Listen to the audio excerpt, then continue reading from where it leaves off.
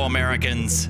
This is the Urbane Cowboys Podcast with Josiah Neeley of R Street Institute and Doug McCullough of Lone Star Policy Institute. Good day. Howdy, y'all. Welcome to the Urbane Cowboys Podcast. I'm Josiah Neeley with the R Street Institute. And I'm Doug McCullough with the Lone Star Policy Institute. Our guest today is Tanner Greer, who was a writer and journalist based out of Taiwan for a number of years and is recently relocated back to the United States and is working on a book. So, Tanner, welcome to the program. Thank you very much. I'm glad to be here. Okay, so we want to talk today about China. This is a big topic, a growing topic of interest in the United States. And I thought it would make sense to start with talking about how the government of China, the people, the Chinese Communist Party, the People's Republic of China, how they view themselves and what their aims are. It's kind of a big question. And I would say, myself, I'm not a China expert, but obviously, the government of China is not a freedom loving government, and there's a lot of issues there. But they are increasingly an economic powerhouse, increasingly prominent on the world stage, and so that raises the question of what does China want?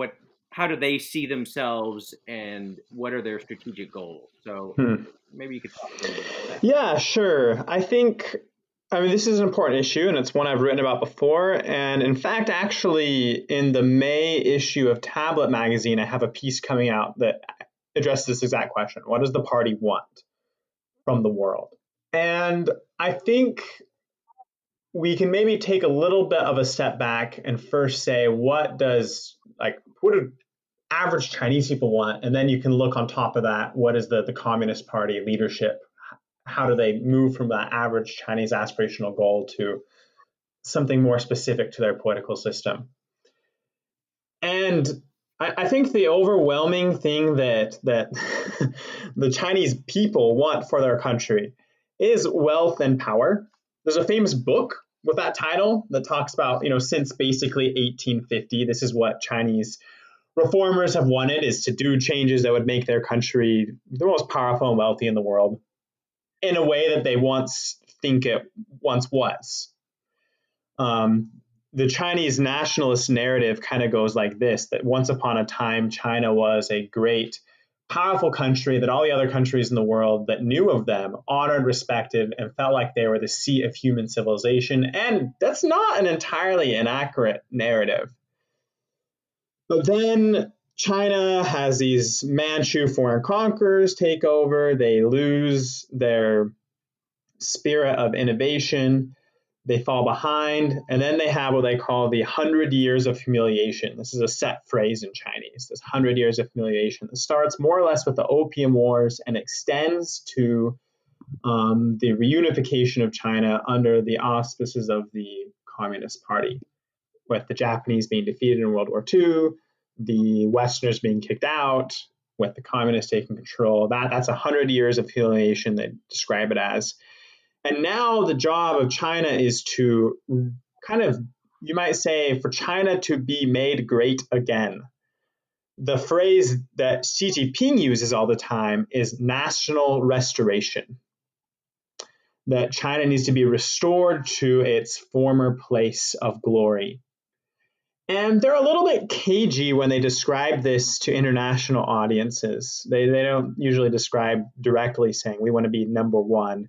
But when they're talking to domestic audiences, this is kind of clearly the subtext, that they want to be the center of everything that's going on in the world. And the Communist Party of China tells the Chinese people, when you look at their propaganda, like the narrative that they tell the people for why they need a communist dictatorship to be in charge, what the purpose of the party is. This is more or less the answer they give them. The answer they give them isn't really, oh, you need us because without us, you will personally not be very wealthy.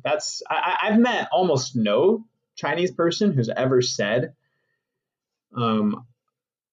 I like the government because I'm wealthy now. They say that comes from their own efforts. But what they will say is China has made our country, like the Communist Party has made our country wealthy. It has made our people strong. It has restored our national honor. And the Communist Party says, yeah, basically they say two things. If we don't exist, then we go back, we become Syria, or we go back to the warlord era. China's divided in civil war. And then with us, we are the only thing that can make China the most powerful, richest, most scientifically advanced center of the world that it clearly deserves to be. And that is a narrative that appeals to the Chinese man on the street as well as to Chinese intellectuals. So I might answer the first part of your question of what do Chinese people, what does China want? And I think regardless of who was in charge of China, communists or Democrats or something else altogether, the Chinese people would have that aspiration to be number one. And that's a kind of natural one. You know, most countries in the world have wanted that at one point or another. I would say the average Chinese person's kind of very 19th century view of power and stuff. Communists more sophisticated, but average Chinese, does that make sense what I've said so far? Yes, and I did want to ask about that. And if you have further for the answer, you don't have to, but this probably leads into the answer. But I did want to ask how that translates into the, governing ideology of the party, which is supposed to be, at least ostensibly, internationalist.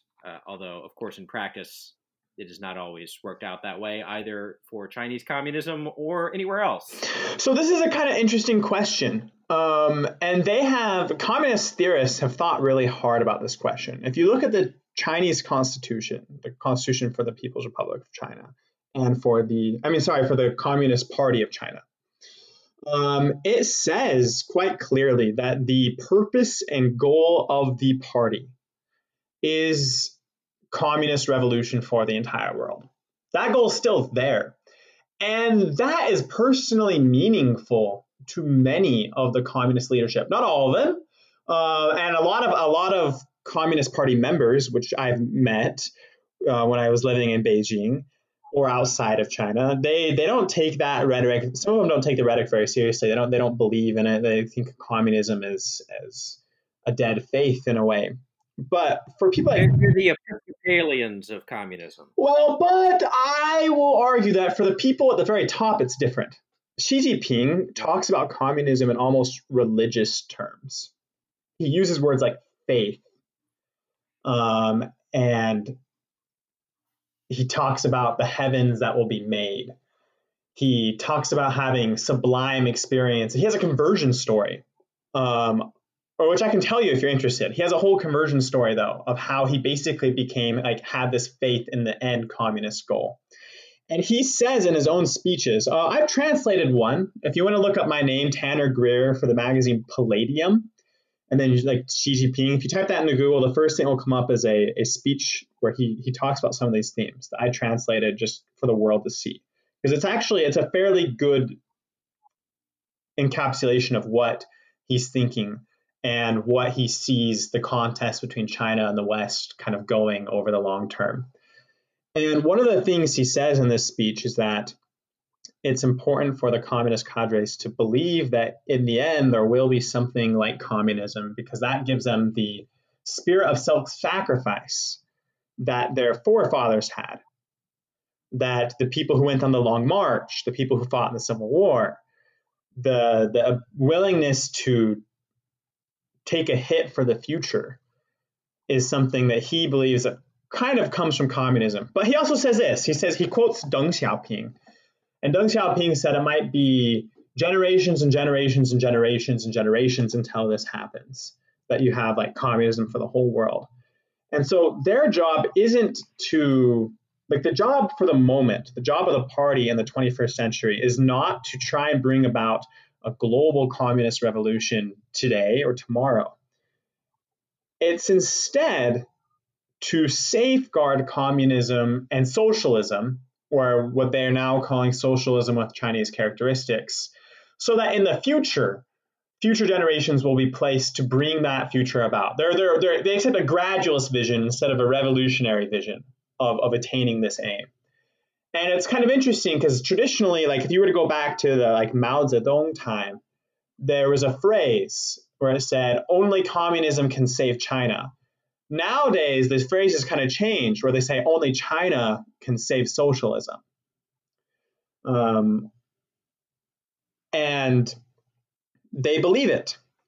And so I guess that kind of brings the question of, well, what is the goal? If the goal is not to do like a Maoist style spreading revolution across all the world, they would instead say that their goal is they're going to build a model of government that is not built on liberal Western principles, but which outcompetes it, which is, quote, superior to the capitalist model. And they talk about this. They talk about how the capitalists are not their friends, how the capitalists, which is us, are inevitably going to be in a situation of kind of like conflict, ideological conflict is how they describe it.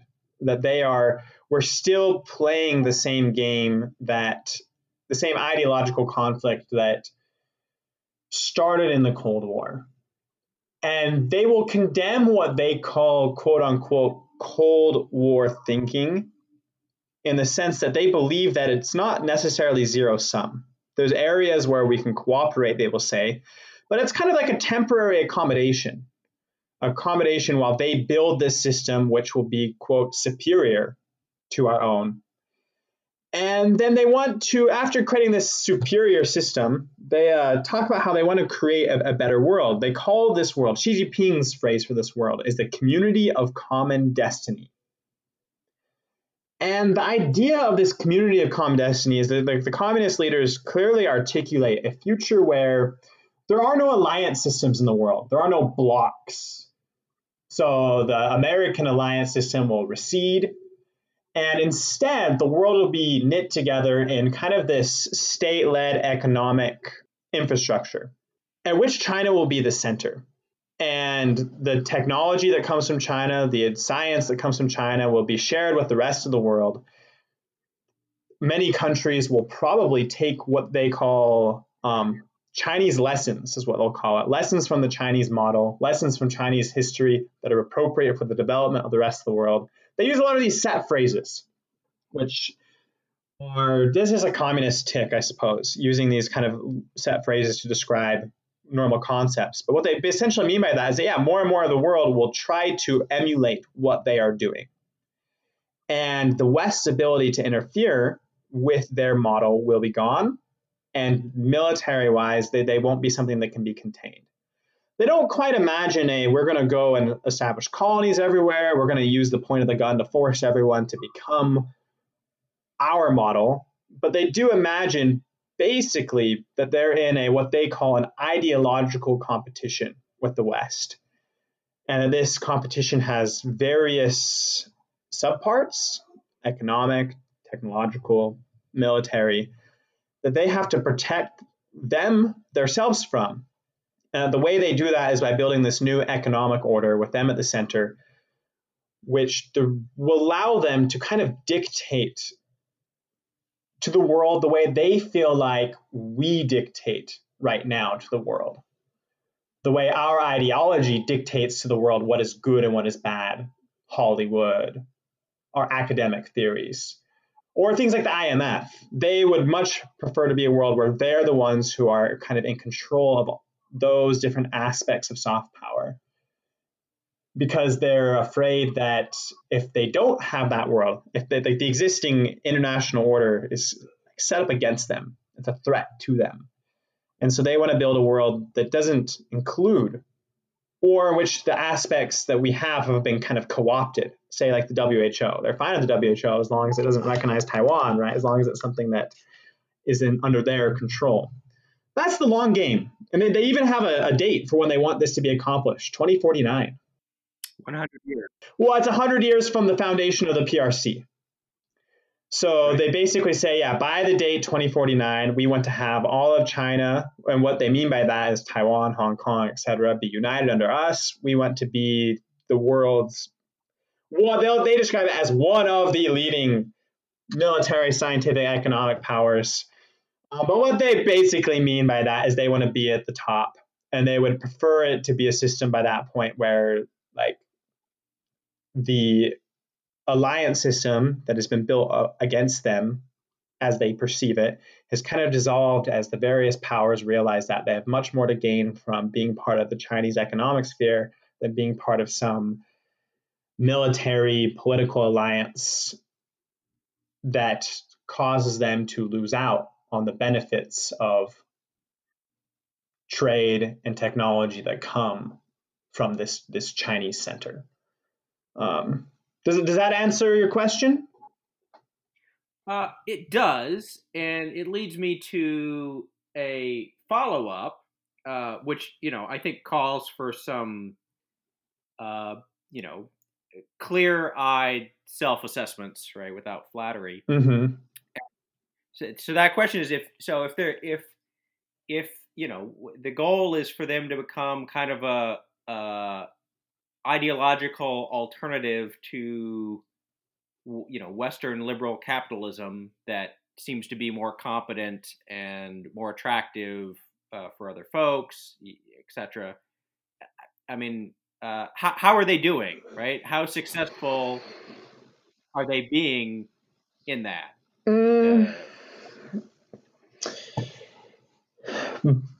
According to who? To their own people? To the rest of the world? Well, so I guess I would ask it. So I mean, let me give you an example. Mm-hmm. So the coronavirus, the new coronavirus, SARS-CoV-2. Yes. As we all know, originated in China, in Wuhan, and at least for a while since then, there have been spread a number of alternate theories by the Chinese government that either it originated with the United States military. More recently, I guess there's some talk about how it actually came from Africa. I don't know exactly what that's about, but so this is kind of a counter theory that's been put out there, and on one level you can say, well, that's not true. It didn't really come from the U.S. It came from Wuhan somehow. But of course, it also matters what people believe, and not just what Americans believe, but what do people in India believe? What do people in the Philippines believe? What do people in Kenya believe, or Mexico, right?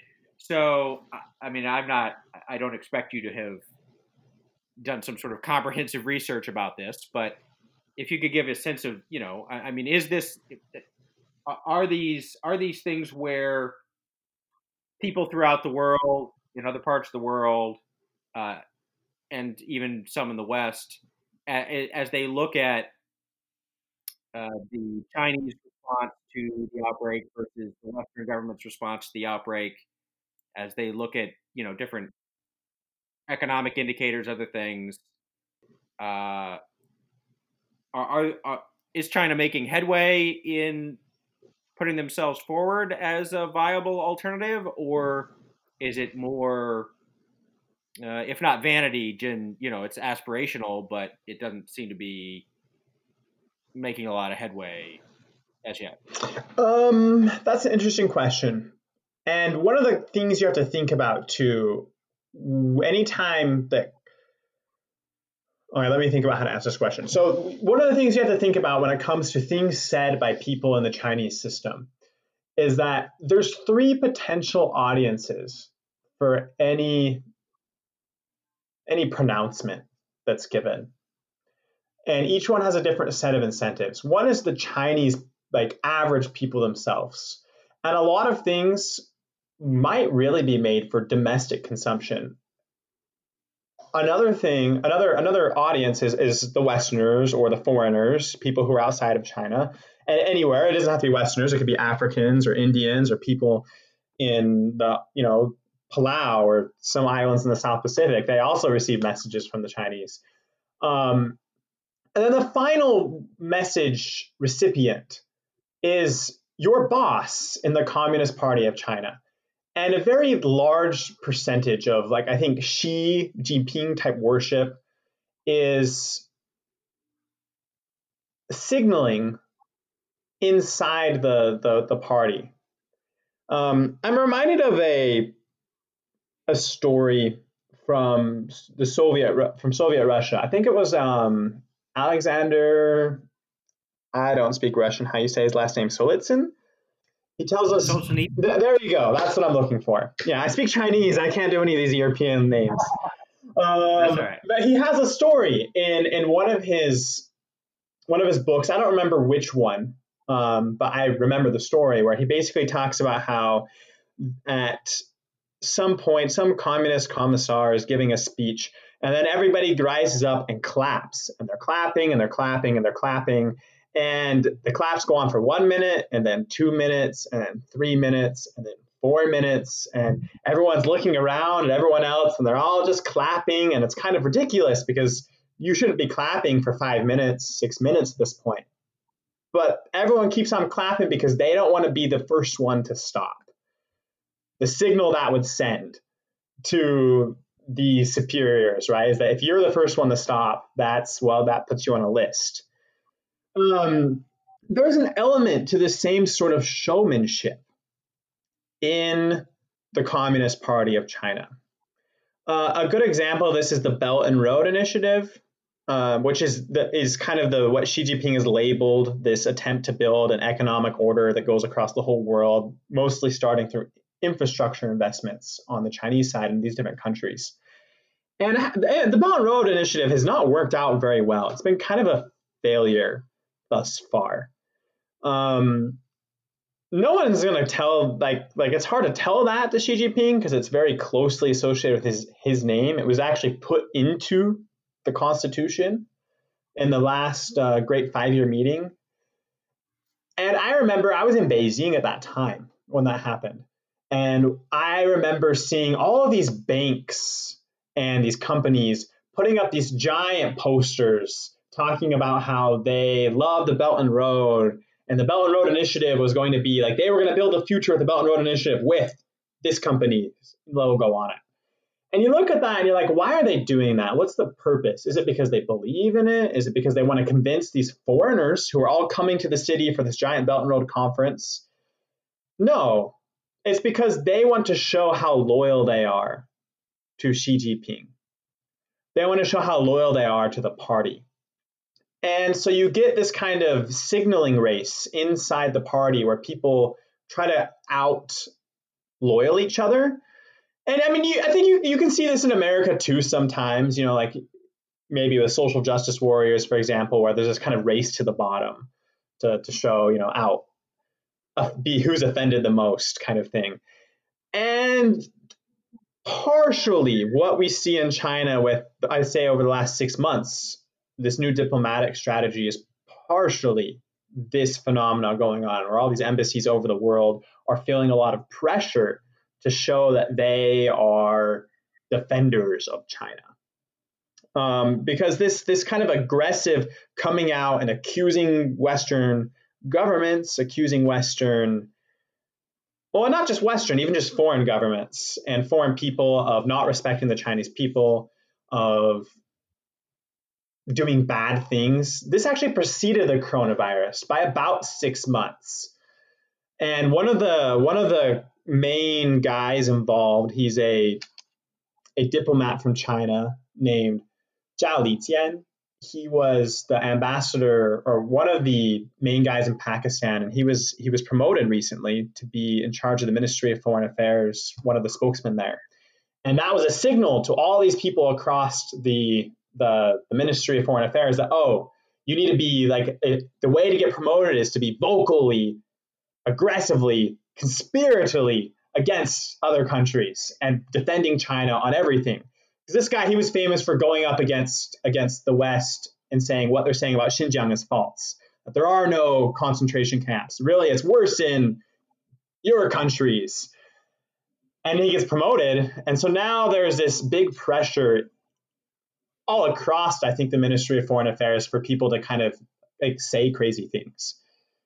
But this is only part of it.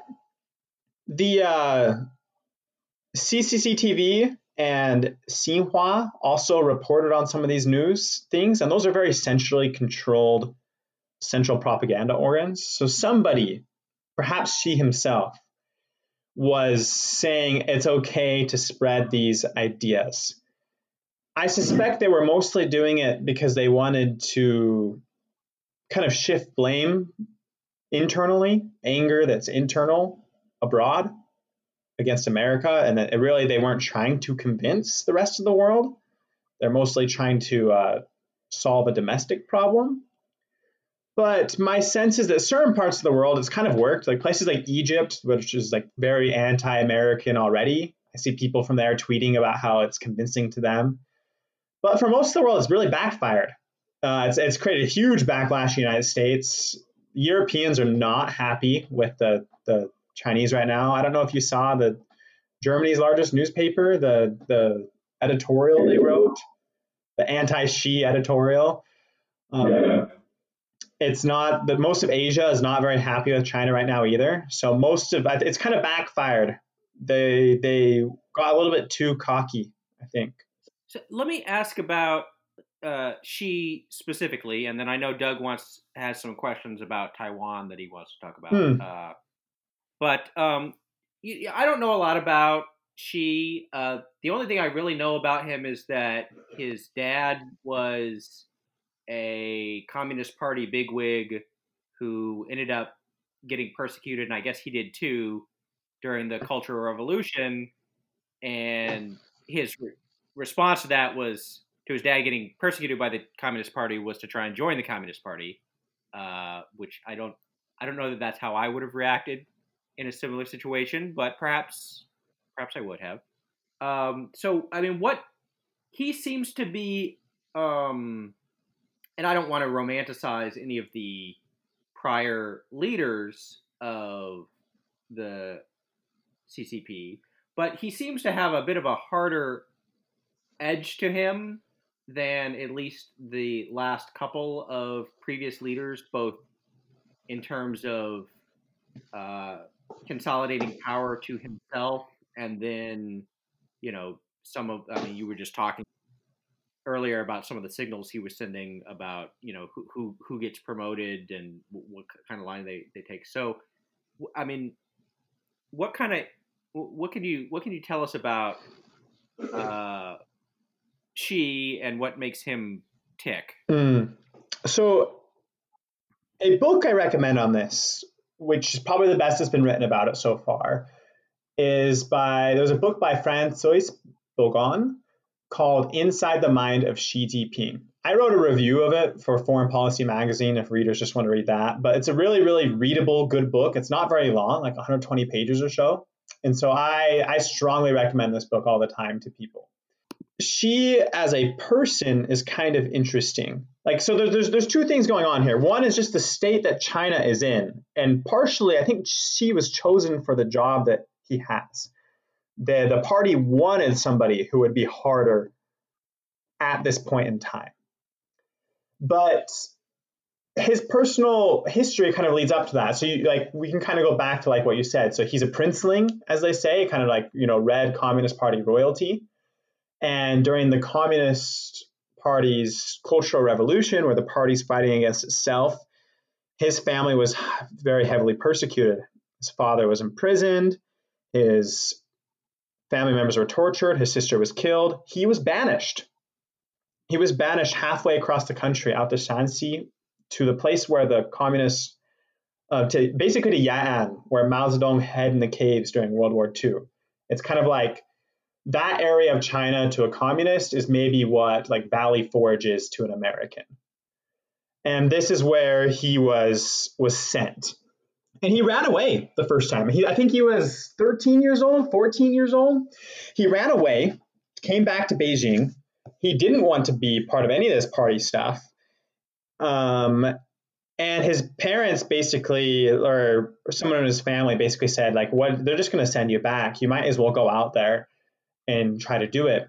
And the way he tells a story, and he told this story before he was like, the center, the core, the grand leader, is that he went back and coming from this background of kind of privilege and then basically being forced to work with these peasants in the countryside of China, in the revolutionary heartland, the Valley Forge type place, he had this kind of change of heart. He calls it a sublime and mystical experience. Those are his words. A transcendent experience where he basically comes to believe in two things. One, that the bedrock people of China are actually quite good and that they deserve to have their lives bettered. And that the Communist Party of China, that there's been so many sacrifices made for these people, and that communism is the way to bring them up. And so he petitions to join the party 7 times. I think he tries to join the Communist Youth League 8 times before he's finally let in, because now he's kind of from a bad background. And I think this background is part of the reason why a lot of Chinese people like him. They know that he was one of the people who suffered, not one of the people who inflicted the suffering in the Cultural Revolution. But he kind of goes forward from this and he gets this reputation of extreme austerity. This is a guy who is not corrupt. Now, that I don't know if it's entirely warranted, because family members of his have been found to have embezzled money, and the New York Times got kicked out of China for reporting on this. It's the story, if you heard recently about Bloomberg Magazine shutting a story down, it was the same story with Xi Jinping's family members and other rich people in his clique. But he gets a reputation for being just kind of like the solid guy who actually believes in being for the people, and who actually believes in not being corrupt, which is what a lot of other people are doing at this time. When China's opening up, the money's flowing in. If you are a party member, it's really easy to take a cut of everything that happens. And he also has some special experiences where he's posted right across from Taiwan. So he has experience with that. He's posted in Shanghai, so he sees China at its kind of glitziest and glammiest, and the financial aspects of it. And then he gets some experience kind of with the military too. And then he's sent to the party school and helps run the party theory, where he takes these old communist theories really seriously. And how do we reconcile Marxism with this, with essentially markets and the current international situation? And that's who he is up to his elevation as the chairman of the Communist Party of China and president of the People's Republic of China. This is another interesting thing. They always call him chairman in Chinese. Even the New York Times will call him chairman when they write in Chinese, Chairman Xi, because they recognize that the party label is actually the more important. Also, or General Secretary of the Communist Party of China, chairman of the Central Military Commission. They rarely call him president in Chinese. And so that's his background, him as a person. And in terms of what he did differently, he looks at China and he basically says, okay, under Mao, we had this time where we had the socialist revolution. We kicked the foreigners out. We united China, and we, quote unquote, experimented. We explored different versions of socialism. And most of those, he kind of admits, didn't really work out. Right? 30 million people die in the Great Leap Forward and so on. But that leads to this new revolution under Deng Xiaoping. Deng Xiaoping comes in, and this is Xi Jinping's own narrative. Deng Xiaoping comes in, and he allows markets to come in. He allows a more what they call, quote unquote, scientific experimentation process to begin, which allows the party to hold on to power and to act as the guiding vanguard of Chinese society while learning things from the West. Instead of just kind of sealing us off, we can try to learn from them and take what works from them and let our economy grow. And Deng Xiaoping had a famous statement. He said, we need to, on the international stage, bide our time. The idea being that China's not ready to try to change the world, to conflict with things. We need to gather our strength, bide our time, until we'll be strong enough to start trying to change the world in the image we want it to be. Xi is basically saying, he comes in, and just in 2017, he had this big meeting where all the party gathers together, and he says, we are now in this new era, is what he calls it, a new era. And what this new era means is that the time for biding our time and gathering our strength is over. China is now in a position where we can start making the world work for us instead of us just taking things from the world. We no longer need to hide. We should be proud of who we are and of what we can give the world.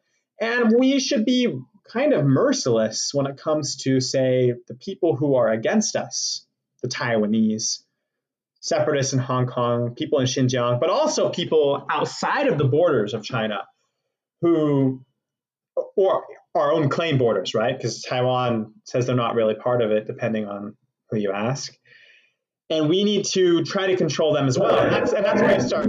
Don't ask the WHO about that. Yeah, definitely not. But that's why, this is where this concern about, you read a lot about interference and influence operations and United Front, these strategies that China has for trying to control, coerce, or corrupt what's going on in other countries. Because they don't really see a very big distinction between what's going on in the rest of the world and what's going on inside them. In the Mao times, it was enough to seal yourself off. But they recognize that doesn't work. You fall behind technologically, and they're really afraid of that. So if we're going to be open to the rest of the world, if we're going to be influenced by them, well, now the Communist Party of China is saying, actually, we need to start influencing them. Otherwise, they will influence us. We'll lose our power. We'll lose the ideological competition. Xi Jinping, in the speech that I translated, he has this phrase where he says, why did the Soviet Union fall? Why did the Communist Party of the Soviet Union disintegrate? Because they lost the ideological competition. This is a serious matter. That's what he says in this speech. And he's obsessed with the fall of the Soviet Union. And he's determined that he's not going to he's not going to be the guy. He's not going to be Gorbachev. He's not going to be the guy that makes his glorious party with all of its history and all of its heritage, all these people who died, the millions and millions, have their deaths be for nothing. He's going to be the guy that makes sure that China stands, that the party stands. And if that means changing the rest of the world to make his vision secure, then hell yes, he will do it. That's Xi Jinping. I'd like to ask you about a related topic that's in the news. So recently, Senator Tom Cotton made some statements regarding Chinese students studying in the United States, and whether there were some problems with that, and whether this was being used basically as a means of for nefarious purposes. I'm going to just play you a little clip here, and I'd like you to kind of respond to it. It's a scandal to me that we have trained so many of the Chinese Communist Party's brightest minds to go back to China to compete for our jobs, to take our business, and ultimately to steal our property and design weapons and other devices that can be used against the American people. So I think we need to take a very hard look at the visas that we give to Chinese nationals to come to the United States to study, especially at the postgraduate level in advanced scientific and technological fields. Okay, so did you hear that? Yes, I did. Okay, so what would be your kind of general perspective on that? I know that. Well, can I ask you guys a question? I'm kind of curious because I've been thinking about this, writing about it, like this special issue for a while now. I'm kind of curious though. I mean, you guys are intelligent people, but you're not China focused or anything. What was your reaction when you heard that proposal? I want to challenge you. I want to challenge you on the assumption that we're intelligent. But as a kind of indirect way of answering you, Mm-hmm. I remember I remember the 90s. It was a good time in the 90s. And in the 90s, there was a lot of talk about the need to increase connections with China, culturally, in particular economically through trade and other things. And one of the big arguments, of course, there were economic benefits for the United States that were supposed to come from this. But in addition, one of the big arguments was that if we were to increase trade and cultural exchange and other things with China, as the Chinese people became more prosperous and as they learned more about the West, that this would lead to a liberalization and opening of China, and they would evolve, towards a more Western type system. Right? This was a big time, and whatever the plausibility of that theory in the 1990s, 20 years later, it does not seem to have worked out that way. Either, certainly China has gotten a lot richer, but this does not seem to have led them in a more liberal direction. In fact, you could argue that being richer has enabled them to be more repressive in certain ways. And similarly, if Chinese students studying in the United States and then going back to China, has led to some trend towards increased democratization or liberalization or anything. I don't see the evidence for that. So that's that's half of the equation, and then the other half of the equation is you do have I think Senator Cotton mentioned about but basically you training people that will then go and use those skills for purposes hostile to America or whatever. So that I can't say that I'm an expert on that, but I will, I guess, to sum it up, I would say that my reaction to his statements, the version of myself, 10 to 15 years ago, I think would have reacted very differently than I do today. So there's, I think, two issues going on here, and they're useful to maybe decouple them a little bit. One is just this question of, is it wise to be training people in math and science that they might be building weapons who will then be used against the United States? The Seventh Fleet, for example, or other forces controlled by Pacific Command. And then the other question is this broader one of, does connection with China lead to liberalization? And should individuals be punished for what is going on at the geopolitical level, right? I guess there's kind of three questions. On this question of liberalization in China connections, what's the point? I wrote an essay once for my personal blog. I have a personal blog called The Scholar Stage, and the essay is called Do Not Heed the Walking Dead. And the point I make in this essay is that back in the 90s, this was a very explicit argument, was that by trading with the Chinese, by having exchanges with them, we will have the chance to slowly, not entirely, not automatically, but slowly bring them into our system. They will have, at the government level, they'll have an incentive to be what the Bush administration would call, quote, responsible stakeholder. And at the personal level, people might become more familiar with Western ideas, with liberalism. And there was this idea that if you have free markets in China, which they don't really, but if you had freer markets, that this would infect them with this spirit of liberty that would permeate their lives, and that it was unstoppable.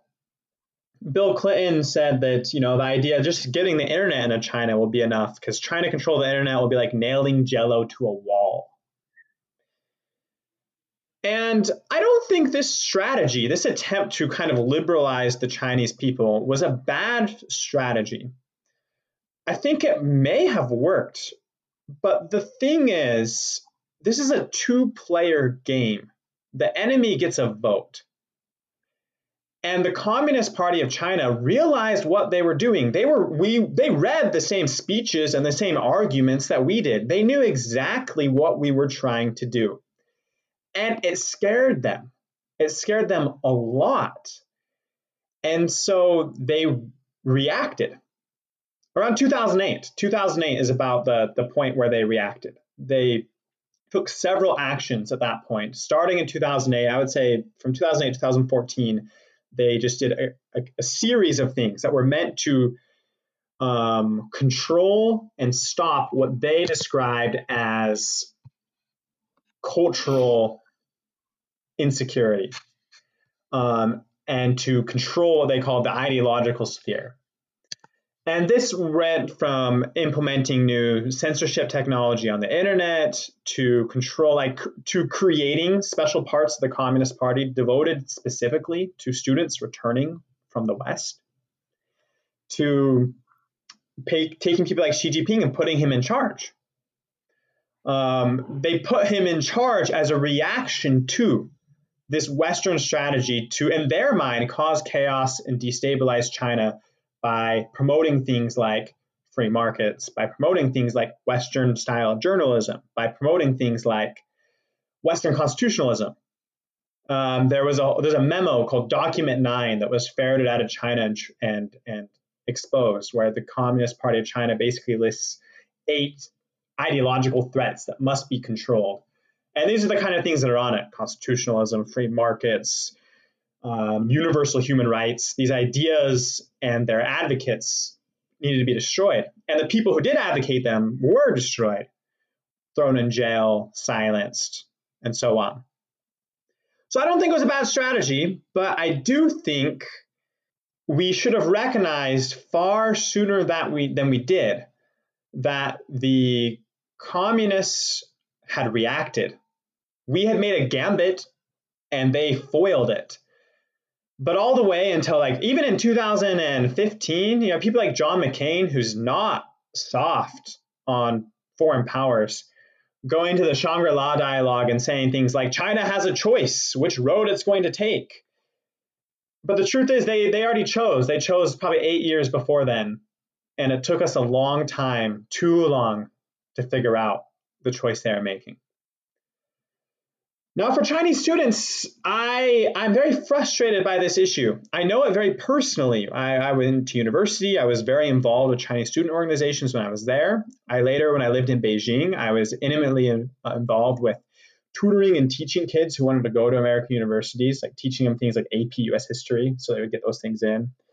And I saw a lot of it from that side, what the process is like from getting in. I did a lot of interviews with people coming back who had been former students of mine to see what their experience in America was like.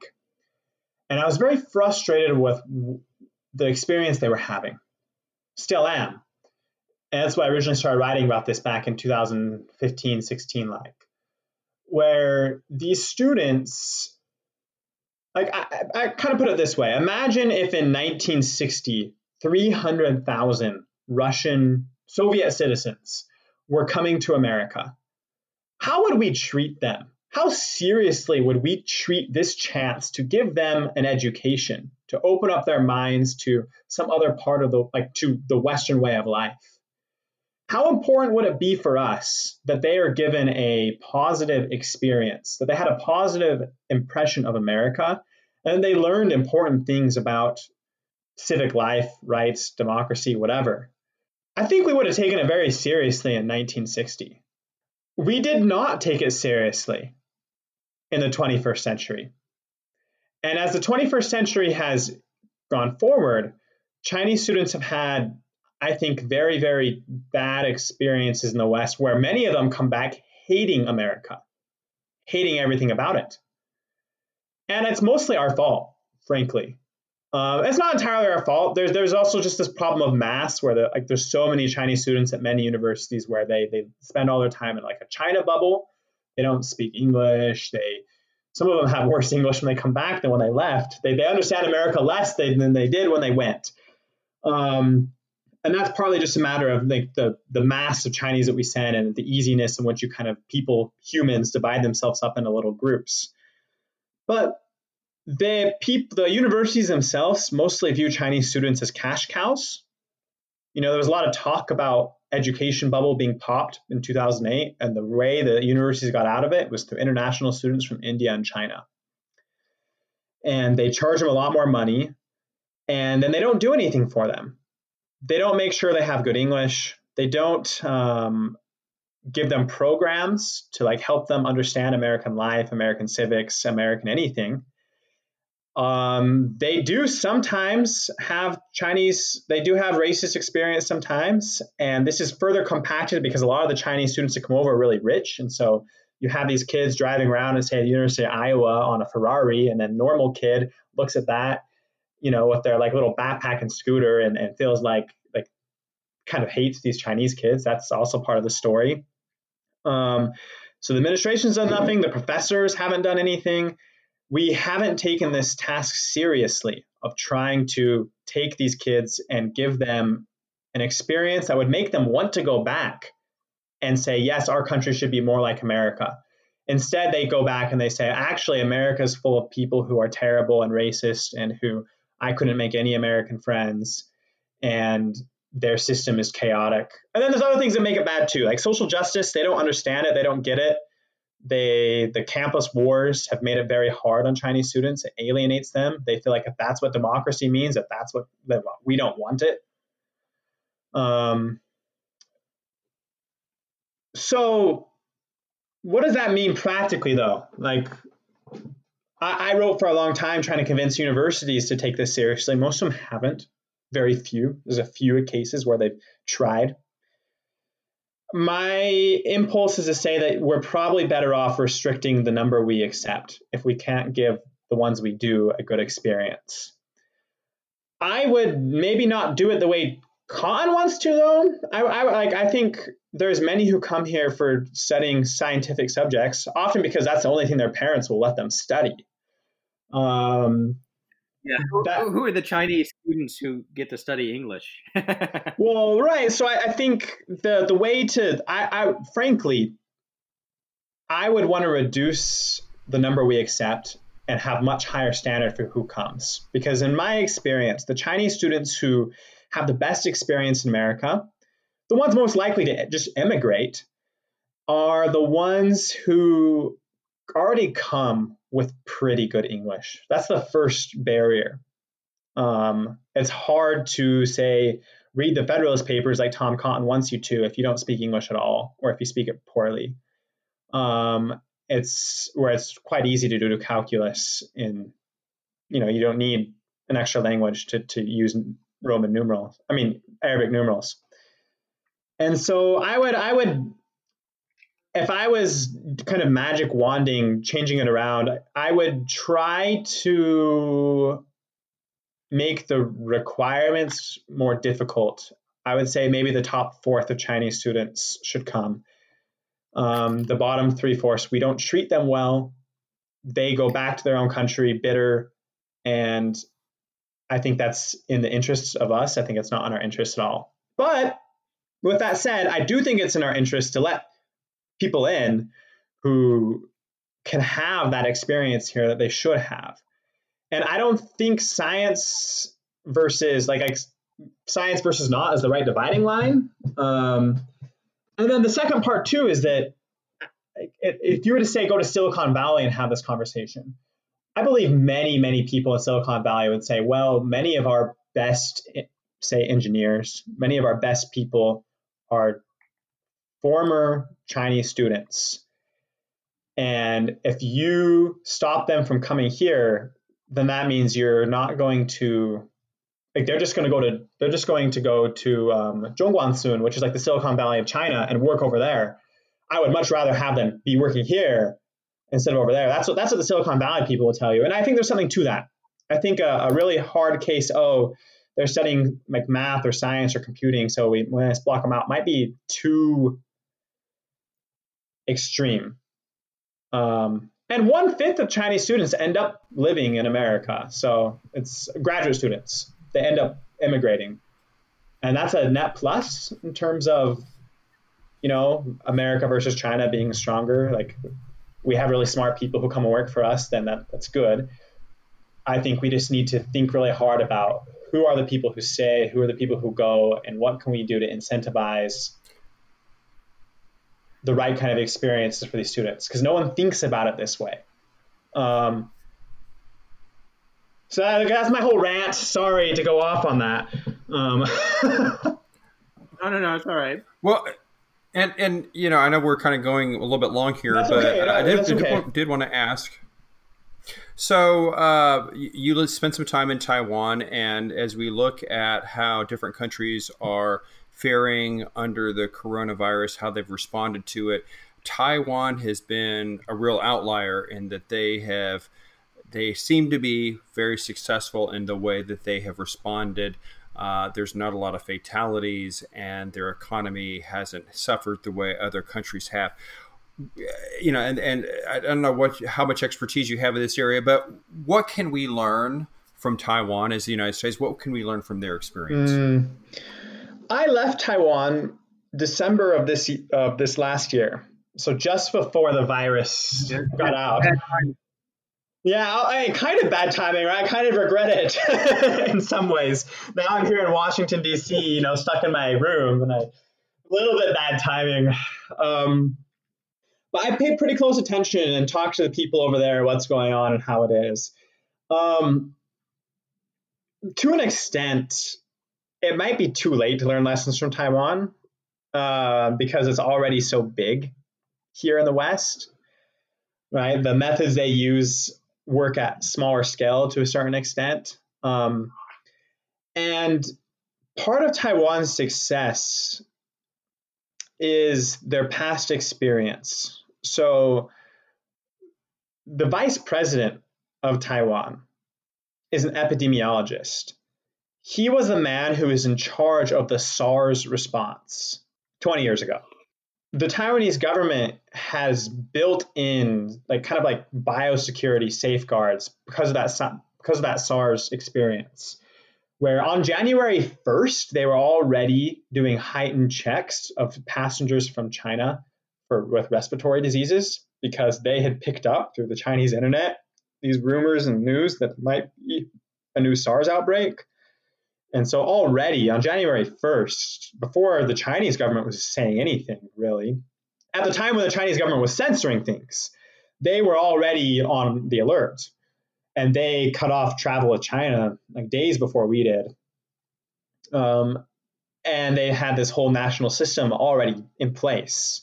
They took it seriously. And they had, and the Taiwanese people as well, they were ready to say all go wear masks from day one. The minute that this became a thing, they're all wearing masks. We don't have that level of either institutional expertise or at the population level, we don't have that kind of learned response. And at the level of people in charge, we also don't have that level of people who have done this before in the way that you have in, say, South Korea or Taiwan. But there's other things they've done to kind of I don't know how comfortable we are with what they do. So I had a friend, he has a podcast where he was describing what happened to him, where someone at his company was infected, was one of the few who was infected. And so he was put under house quarantine for 14 days. And when this quarantine was happening, his cell phone battery went out. And 12 minutes later, the police knocked on his door to see if he was there, to see what was going on. They had been using his cell phone to track where he was, to make sure he had been doing his quarantine. And that's the kind of thing that might make Americans feel like this is a breach of our privacy laws, our civil liberties. The Taiwanese don't care, but they are willing to kind of make those calls. And I don't know how willing we are. If I was to say one thing though, like just one kind of simple thing that I think in Taiwan has made their government a little bit better than ours has. Like Taiwan is similar to America. They also have a very ferocious culture war, very polarized society over identity issues. But in Taiwan, there's still this very deep sense that the government must be competent, and that government people who are not competent should be voted out of office for their failure in this regard. Here, we kind of have forgotten this because the stakes seem so big, right? Oh, you can't vote somebody for failing because then you won't get your Supreme Court justice that you need. And this deeply disturbs me. That we can't essentially hold elected officials accountable because we're so worried about the partisan balance. That doesn't really matter if they're minimum level competent, just what letters next to their name. And Taiwan has this dynamic of this super partisanness, but the culture there is just a little bit more rooted in they still need to be able to produce results on the short term, or we won't vote them in anymore. And I feel like there's very precious little of that attitude in America right now. Now, I don't know if that can be changed on a dime, but I wish it would. Yeah, my impression is that a lot of Americans don't believe that competent government is possible. And, so therefore they either put up with incompetence or, obviously there are movements to try and reduce government, many of which I support. But I tend to be libertarian-ish in my own government, my own positions, right? But at some level, you just need to have people who can do their job. And you can argue that certain jobs are better handled by market incentives instead of government fiat. But